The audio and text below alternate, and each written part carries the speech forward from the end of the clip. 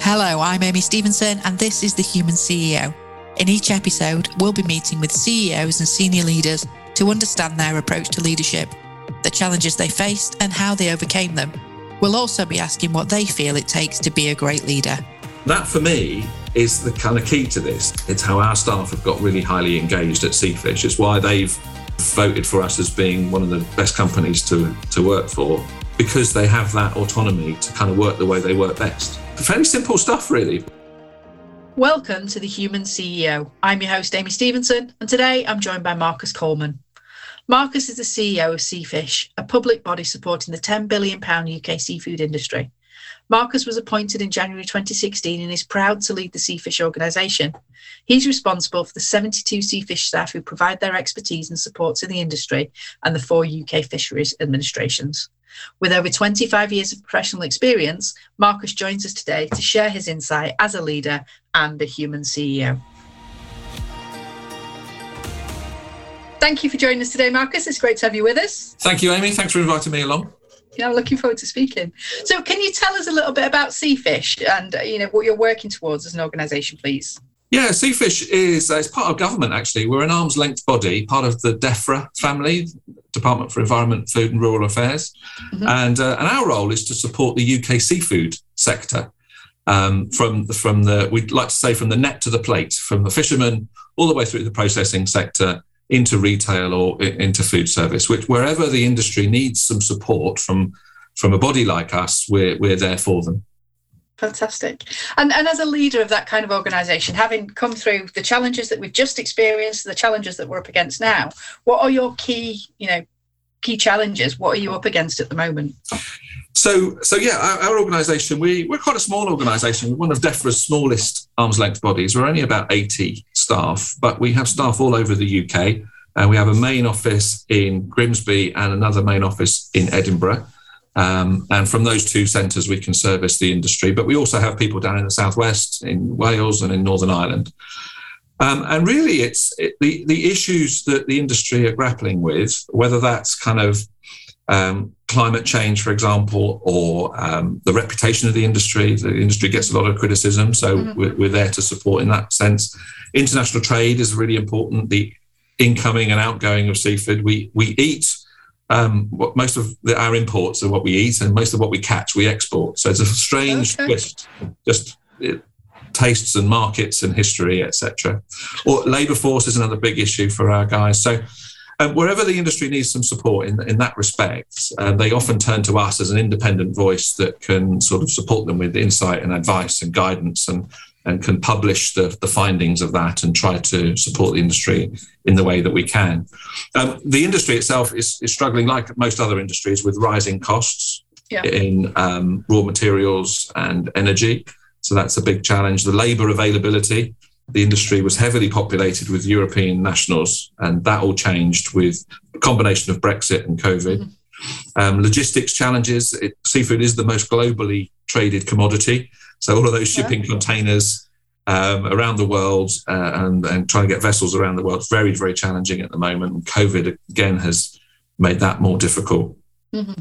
But we have an additional challenge in the sector, which is to do with the Russian-Ukraine situation. And most of the whitefish that people enjoy around the world actually originates from Russia. Sort of 30 to 40% of the whitefish in circulation on the planet comes through Russia. So if we as a nation or others like the Americans, etc., are to impose restrictions on the use of that Russian fish, that is going to cause a big problem in the sector generally for the availability and prices, etc. So lots of things going on in seafood. It's always a busy space.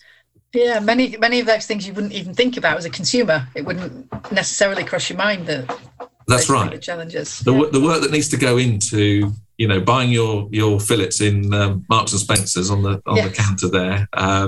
The work that goes into making sure that they are prepared and fresh and come from responsibly sourced options is quite considerable. Yeah. Yeah, absolutely. And bizarre that everything we catch, well, almost everything we catch, we export, and most of what we import. That seems. Yeah. So most of the fish and chips, for example, comes from Norway or Iceland. It tends to be frozen at sea.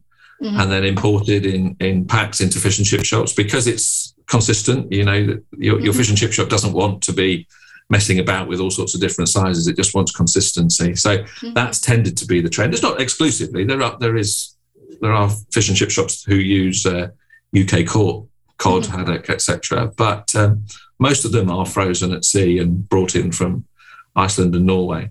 And most of the fish that we catch, the biggest volume of fish we catch is mackerel in this country. And of course, mackerel, it is consumed in this country, but again, it's more appreciated in other markets who will pay a higher price for it. So a lot of our fishermen they will land into places like Denmark or Norway to reach other markets elsewhere. So it is a really interesting dynamic. Yeah, absolutely. And in terms of your own journey then, was it always the case that you were going to be looking at a chief exec seat, or was it quite an organic process? Were you always identified as a leader early on? Or?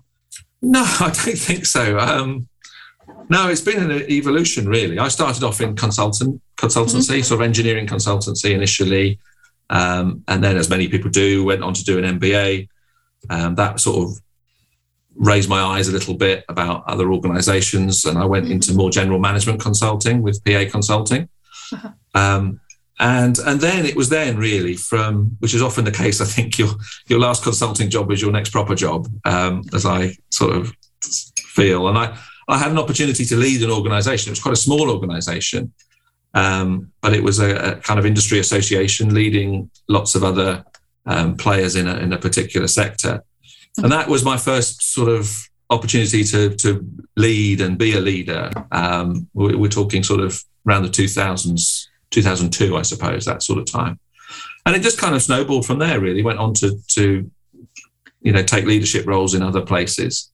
And it's evolved. And I guess my ideas of what it is to be a leader and what's important have sort of evolved over those times. And I was fortunate in those early days to see lots of other organisations because of the consulting roles that I had. I was in and out of clients, as you will be. So you got to see people, you got to look at workplaces, you got to sense the culture. And I found it quite interesting how that was. And it kind of framed kind of what I thought was important. So yeah, it's an evolution, I guess. Fantastic. And I noticed your MBA was an international MBA. Was it over in France that you went to study? Yeah, I was lucky enough to get a sort of scholarship there. I think it was the Sainsbury Foundation, David Sainsbury. He had been to Japan on a trade mission, I think, and had seen in Japan they were training their engineers to be better business people. And so he came back to the UK and he put something together with the Royal Academy of Engineering and gave engineers like myself an opportunity to become better business people. And part of the deal was you needed to do it in a European business school. So to foster those sort of international ties. It's funny how it goes, because I didn't really, almost as soon as I'd done that MBA, I left the engineering profession, which was probably not what Lord Sainsbury had in mind. But it's funny how it's come around years later. The international nature of seafood is where I've ended up. And those international relations and the considerations, I do still think about that work from the MBA all these years later. So it's interesting how life pans out. Absolutely. And so previously you mentioned that you'd seen a lot of leaders in your consultancy work and you'd got an idea of how you would define a great leader, which leads me nicely into my next question in terms of your perception of a great leader. Are they defined by characteristics specifically? Yeah, maybe I'll come back to that. The thing that I noticed in many of the organisations that I was fortunate enough to wander into was how unhappy people were in many of those organisations, and how restricted the workplace seemed to be, and how regimented and organised it was. And that was the thing that I really thought, does it really have to be this way? Does it really have to be a 9-to-5 existence? Does it really have to be an office block in a soulless town in the outskirts of London? Is that what life is? And that was the biggest thing for me that I wanted to try to ensure that I would, if I had the opportunity to kind of break that kind of mould. and that's what I do now. That is the sort of the driving force behind what we've done at SeaFish. And to answer your question, I think where I've had a lot of success is by engaging my staff in whichever setting that has been, and together working out what's the best way of doing this. What's the best way of you giving us your best work? What is it? What are the combinations of being in a location or being away from the office, or the technology, the training, the hours you keep? What's the best way for you as an individual to work, or you and your team to work? And giving people that autonomy to kind of shape that the way they want to. So that for me is the kind of key to this. It's how our staff have got really highly engaged at SeaFish. It's why they've voted for us as being one of the best companies to work for, because they have that autonomy to kind of work the way they work best. Fairly simple stuff, really, but it just surprised me how many organisations are still so rigid. The pandemic has released everybody in a sense. It's broken the old model of work in many organisations. So I do chuckle when I hear organisations, saying, "Oh, we're all back in the office now." Oh, right, okay, well, great. So presumably they'll have seen massive uplifts in productivity, will they? No.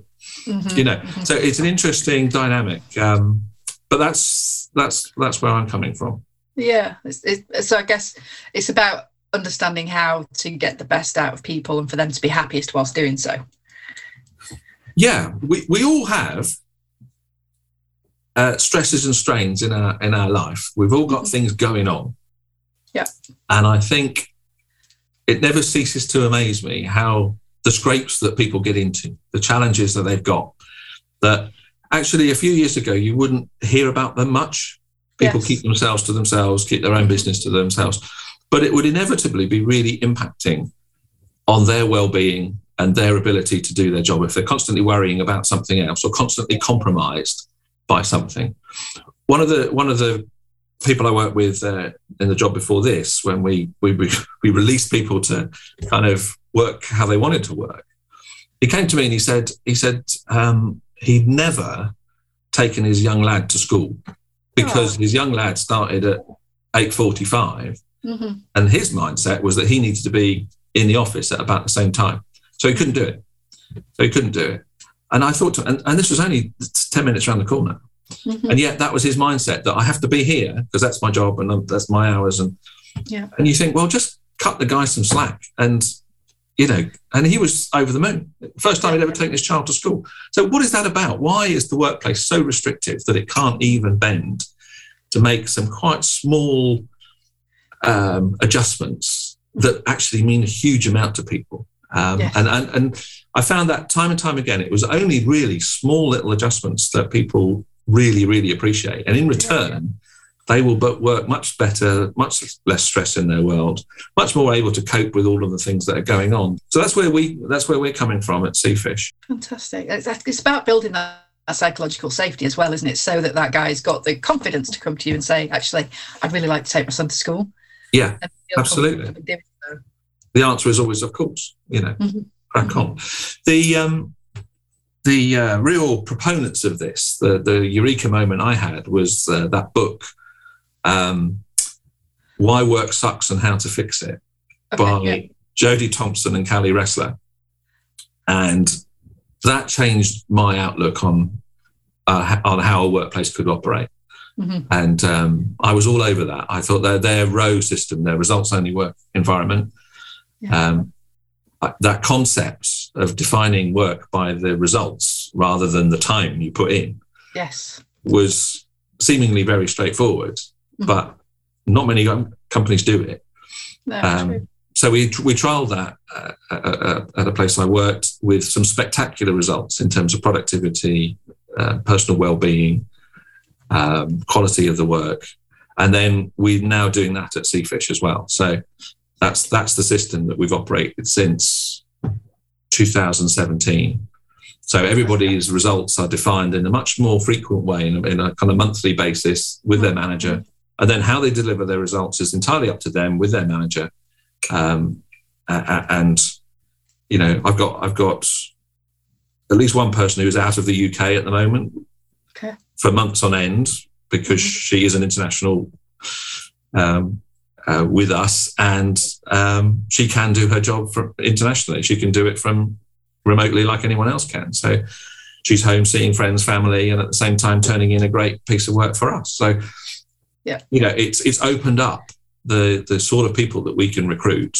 We no longer have to have them based either at Edinburgh or Grimsby. We can have them anywhere in the UK or anywhere in the world, frankly. So that's really interesting. And what they're doing is far more visible and far more accountable, and seems to work for them as well. So probably far more rewarding than any arbitrary KPIs that you could set previously. Yeah. Who cares if you're in the office for 37 and a half hours? What does that mean? It means nothing. Yeah. It means absolutely nothing. Absolutely. And in terms of your style then, your approach to that, you mentioned being influenced by that book, but where did your leadership style come from? Was there a piece of advice someone offered you early on, or did you experience something that has helped shape your approach to leadership? I certainly always try to see the positive in things. There was a guy I worked with, bless him, he passed away very suddenly, a chap called Stephen Bailiff, who I think he was a former Capgemini consultant, and he and I were heading up Compass Point Business Services as a local authority, jointly owned company.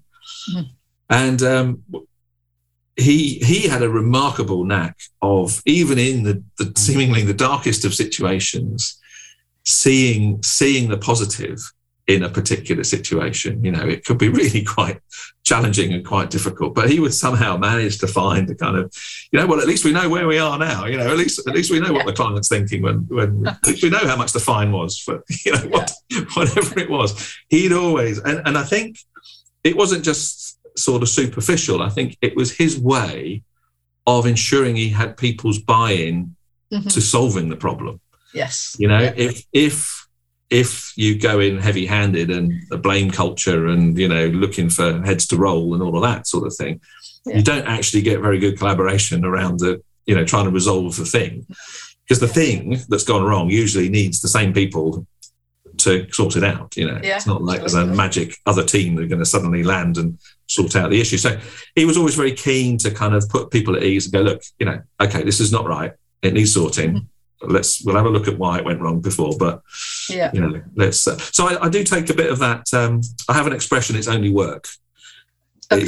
It's kind of it's only work, and there are more important things in life than work. So let's just put this in perspective. And I guess that's my way of being the same as Stephen used to be with people. It's kind of like we'll get through this. We'll sort it out. Yeah. So that's lived with me. Another.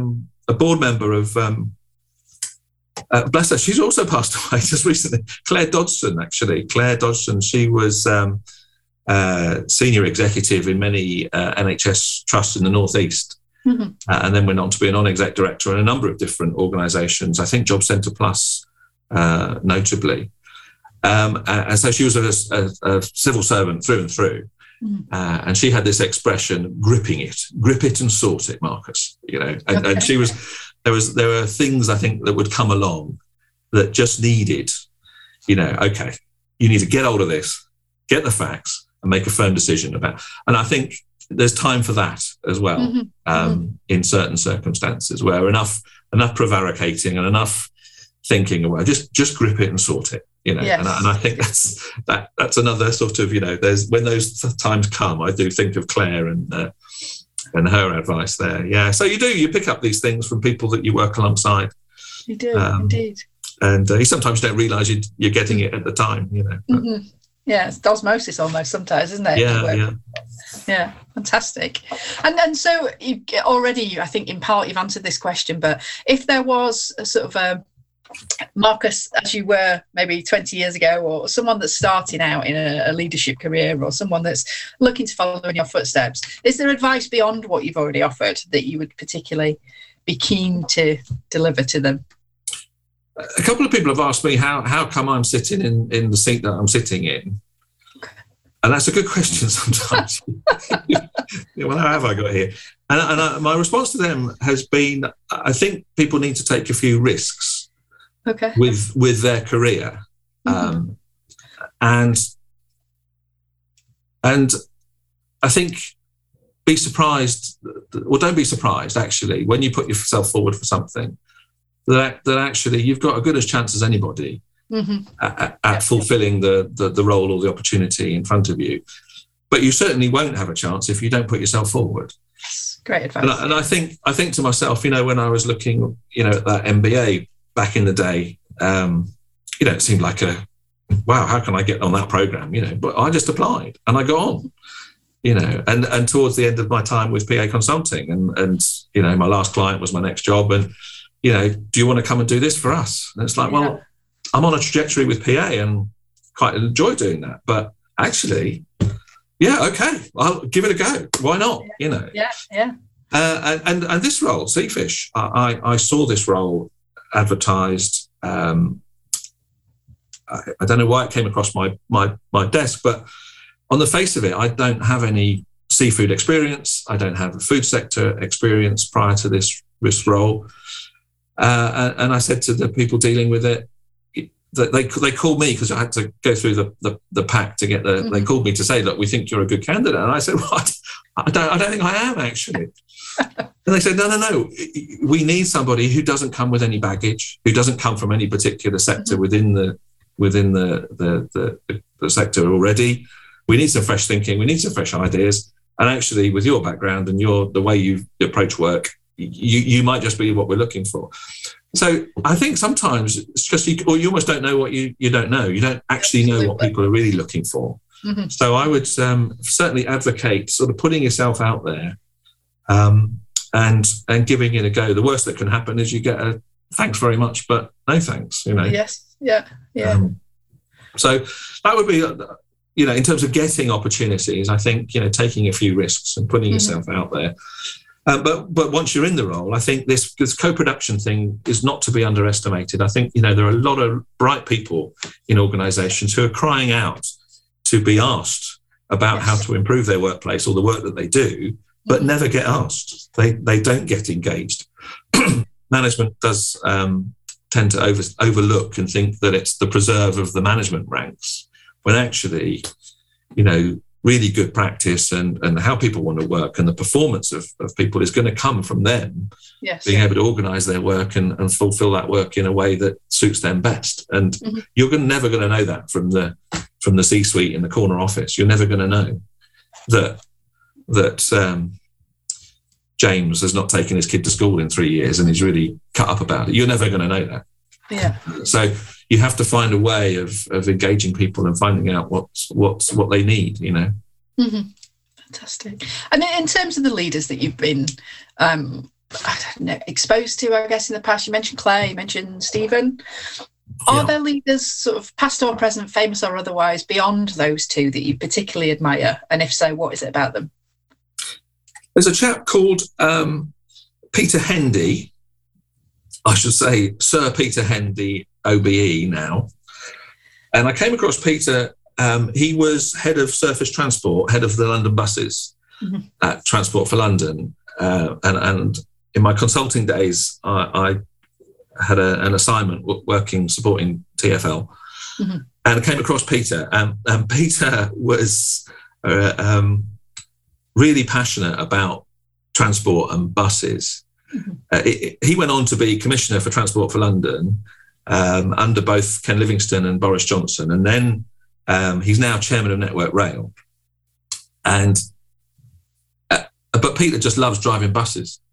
That's where he came from. He was a graduate trainee with London Transport back in the day. So what I liked about Peter was he had this underlying passion for transport as a thing. As a force for good. And I think having something like that does inspire the people around you, that this is worth having. It does this for the economy, for communities. It's a really powerful thing. And at the other side of things, and he had a passion for the people working in it as well, for the bus drivers, for the garage mechanics, for the conductors, he had a passion and understood where they were coming from because he'd been down at the depot level. Uh-huh. But at the same time, he's having to deal with people like Ken Livingstone and before my time, but later Boris Johnson. Mm-hmm. And he was able to manage them too. He was able, so he could see through the eyes of the people who were really at the coalface doing the job, but he could also handle his political masters as well. And I thought having that sort of almost like chameleon-esque skill was really quite something. And I find that in my roles, I need to have, not as high profile as Sir Peter by any means, but at the one end of things, we've got, operatives, fishermen, etc., at the coalface doing pretty challenging work in pretty, difficult conditions. At the other end, we've got fisheries ministers and beyond who are setting policy and, laying down the rules of the land in terms of fishing quotas and the sanctions and, who knows what else. So you've got to be able, and one of the things that SeaFish does really well, you've got to be able to convey the understanding and the perspective from one end of the supply chain to the other sort of policy setting, rule setting kind of end of the spectrum. And having an entity like SeaFish is really important to be able to connect those two things together, to be the sort of oil in the engine, if you like. So Peter, I watched from a distance. I was only in contact with him for a matter of months, really, on that. But I've watched him go on in his career. But I presume he's done so well because of that, because he's had this passion for the thing he knows about, and at the same time, the ability to engage at all different levels. So it's good. We try at SeaFish to develop a passion for seafood. We recognise that seafood is a really, really healthy option for people, but it's also good for business. If I look at Grimsby, there's about 60 or 70 businesses employing about 5,000 people in one of the most deprived parts of the UK. And so it's not just good for business, it's good for the community as well. And we also like to say it's good for the planet because it's probably the most climate friendly, lower carbon source of meat protein that there is, far better than beef and chicken and pork, etc. So we develop our own, and the industry develops its own kind of passion for seafood, and it is quite an addictive sector to work in. Actually, it's many people come into it and are bewildered by its complexity, but love being involved with it. So we're on a mission, I guess. Fantastic, and that's part of the engagement, isn't it? If you can communicate that mission and your people get behind it, that's the way forward. Yeah, absolutely. And so I'm always really interested in what leaders are reading or consuming. So be it a podcast, whether it's an audiobook or a book. What kind of content are you consuming? Has there been a book that's been particularly influential in the past? Is there a book that you would recommend to someone that was looking to follow in your footsteps, or indeed your peers? Well, I'll give another shout out to Callie and Jodie and Why Work Sucks and How to Fix It. That changed my life. I would suggest it, or if you're in a position to change the way in which your workforce operates or thinks, read that. Okay. That'll blow you away. The person who pointed me to that, the author that pointed me to Callie and Jodie, was Dan Pink. Okay. And I'm a big fan of Dan Pink. I've got Dan's latest, The Power of Regret: How Looking Backward Moves Us Forward. I've read that one yet. His previous books were about motivation, what motivates people in the workforce, and his previous Drive, The Truth About What Motivates Us at Work or something. That's part of that is about autonomy and purpose, and that sort of directed me towards Callie and Jodie. And it's a bit cliche these days, but I'm also a big fan of Simon Sinek. I mean, I think a lot of people are. So The Infinite Game is his latest. It's been out a while now, but those of us who are working in a kind of public sector environment know that we are on an infinite game. Our organisations don't win. SeaFish doesn't win anything. It doesn't be the best public body. it's there to provide an ongoing service.